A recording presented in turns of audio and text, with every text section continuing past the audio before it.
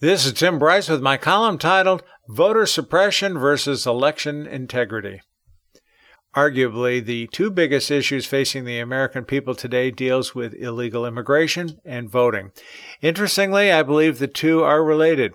However, there are sharp differences in interpretation between liberals and conservatives and reflects a deep divide between the two groups. As to illegal immigration, liberals do not believe in national borders, thereby causing the current influx of illegal immigration. It is their hope illegals will be granted citizenship and voting rights, thereby enabling Democrats to remain in power. On the other hand, conservatives want tighter control at the border, thereby thwarting illegal voting, illegal distribution of benefits, and curb human trafficking and drug importation. Voting also has two differing perspectives. Liberals claim the new election laws enacted by Republican-led states represent voter suppression. They insist the laws are being enacted to prevent minorities from voting. As such, they label these laws as racist and akin to Jim Crow laws. They use the Jim Crow moniker knowing the public has no sense of history and have forgotten it was created by the Democrats, the same people who gave us Jim Crow and advocated slavery. Conservatives instead are promoting election integrity as a means to promote lawful voting.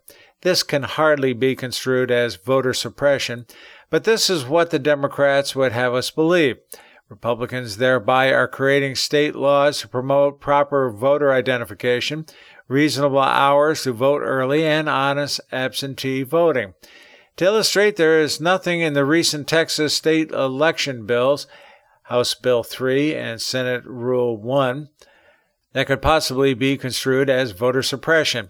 Yet this is what Texas Democrats insist it is. Interestingly, the bills begin by claiming they are enacted solely to prevent fraud in the electoral process and ensure that all legally cast ballots are counted. Having read the legislation, I have to agree. Knowing Republicans have the votes to pass the legislation, Texas Democrats fled the state and flew to Washington, D.C. to seek comfort from the Biden administration and congressional Democrats.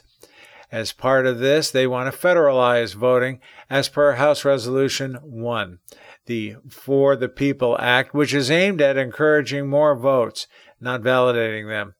As I wrote in March on this subject, quote, "There is nothing in the bill about validating voter identity, verification of signatures, or checking rolls in a uniform manner. This is all about harvesting votes for the Democrats in an unscrupulous manner," end quote. Let's be clear about something from the onset. H.R. 1 is unconstitutional, as the right to determine voting is a state issue, not federal.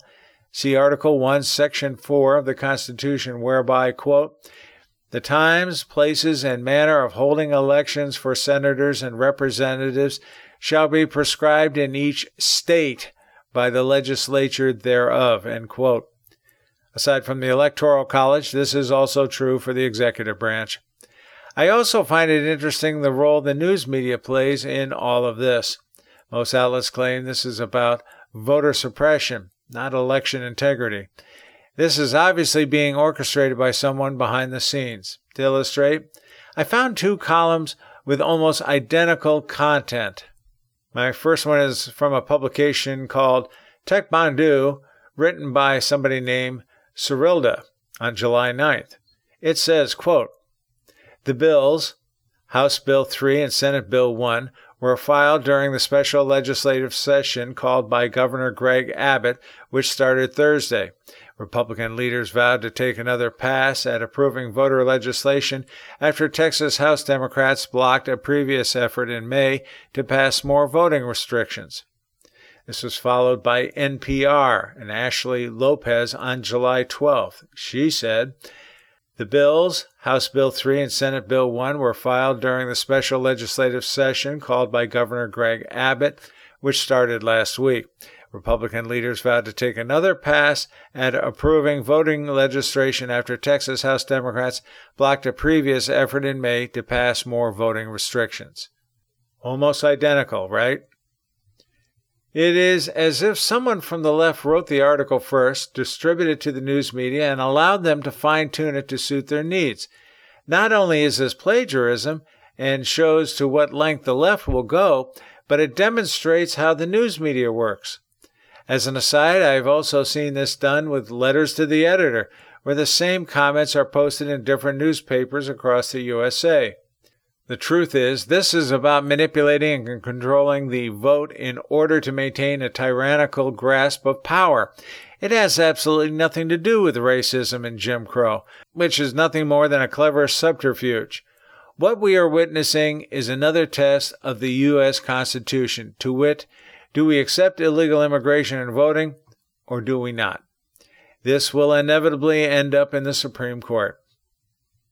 By the way, as one friend said to me recently, you notice Democrats are fine with vaccine cards, but not voter IDs. Hey, I'm just saying. Friends, keep the faith.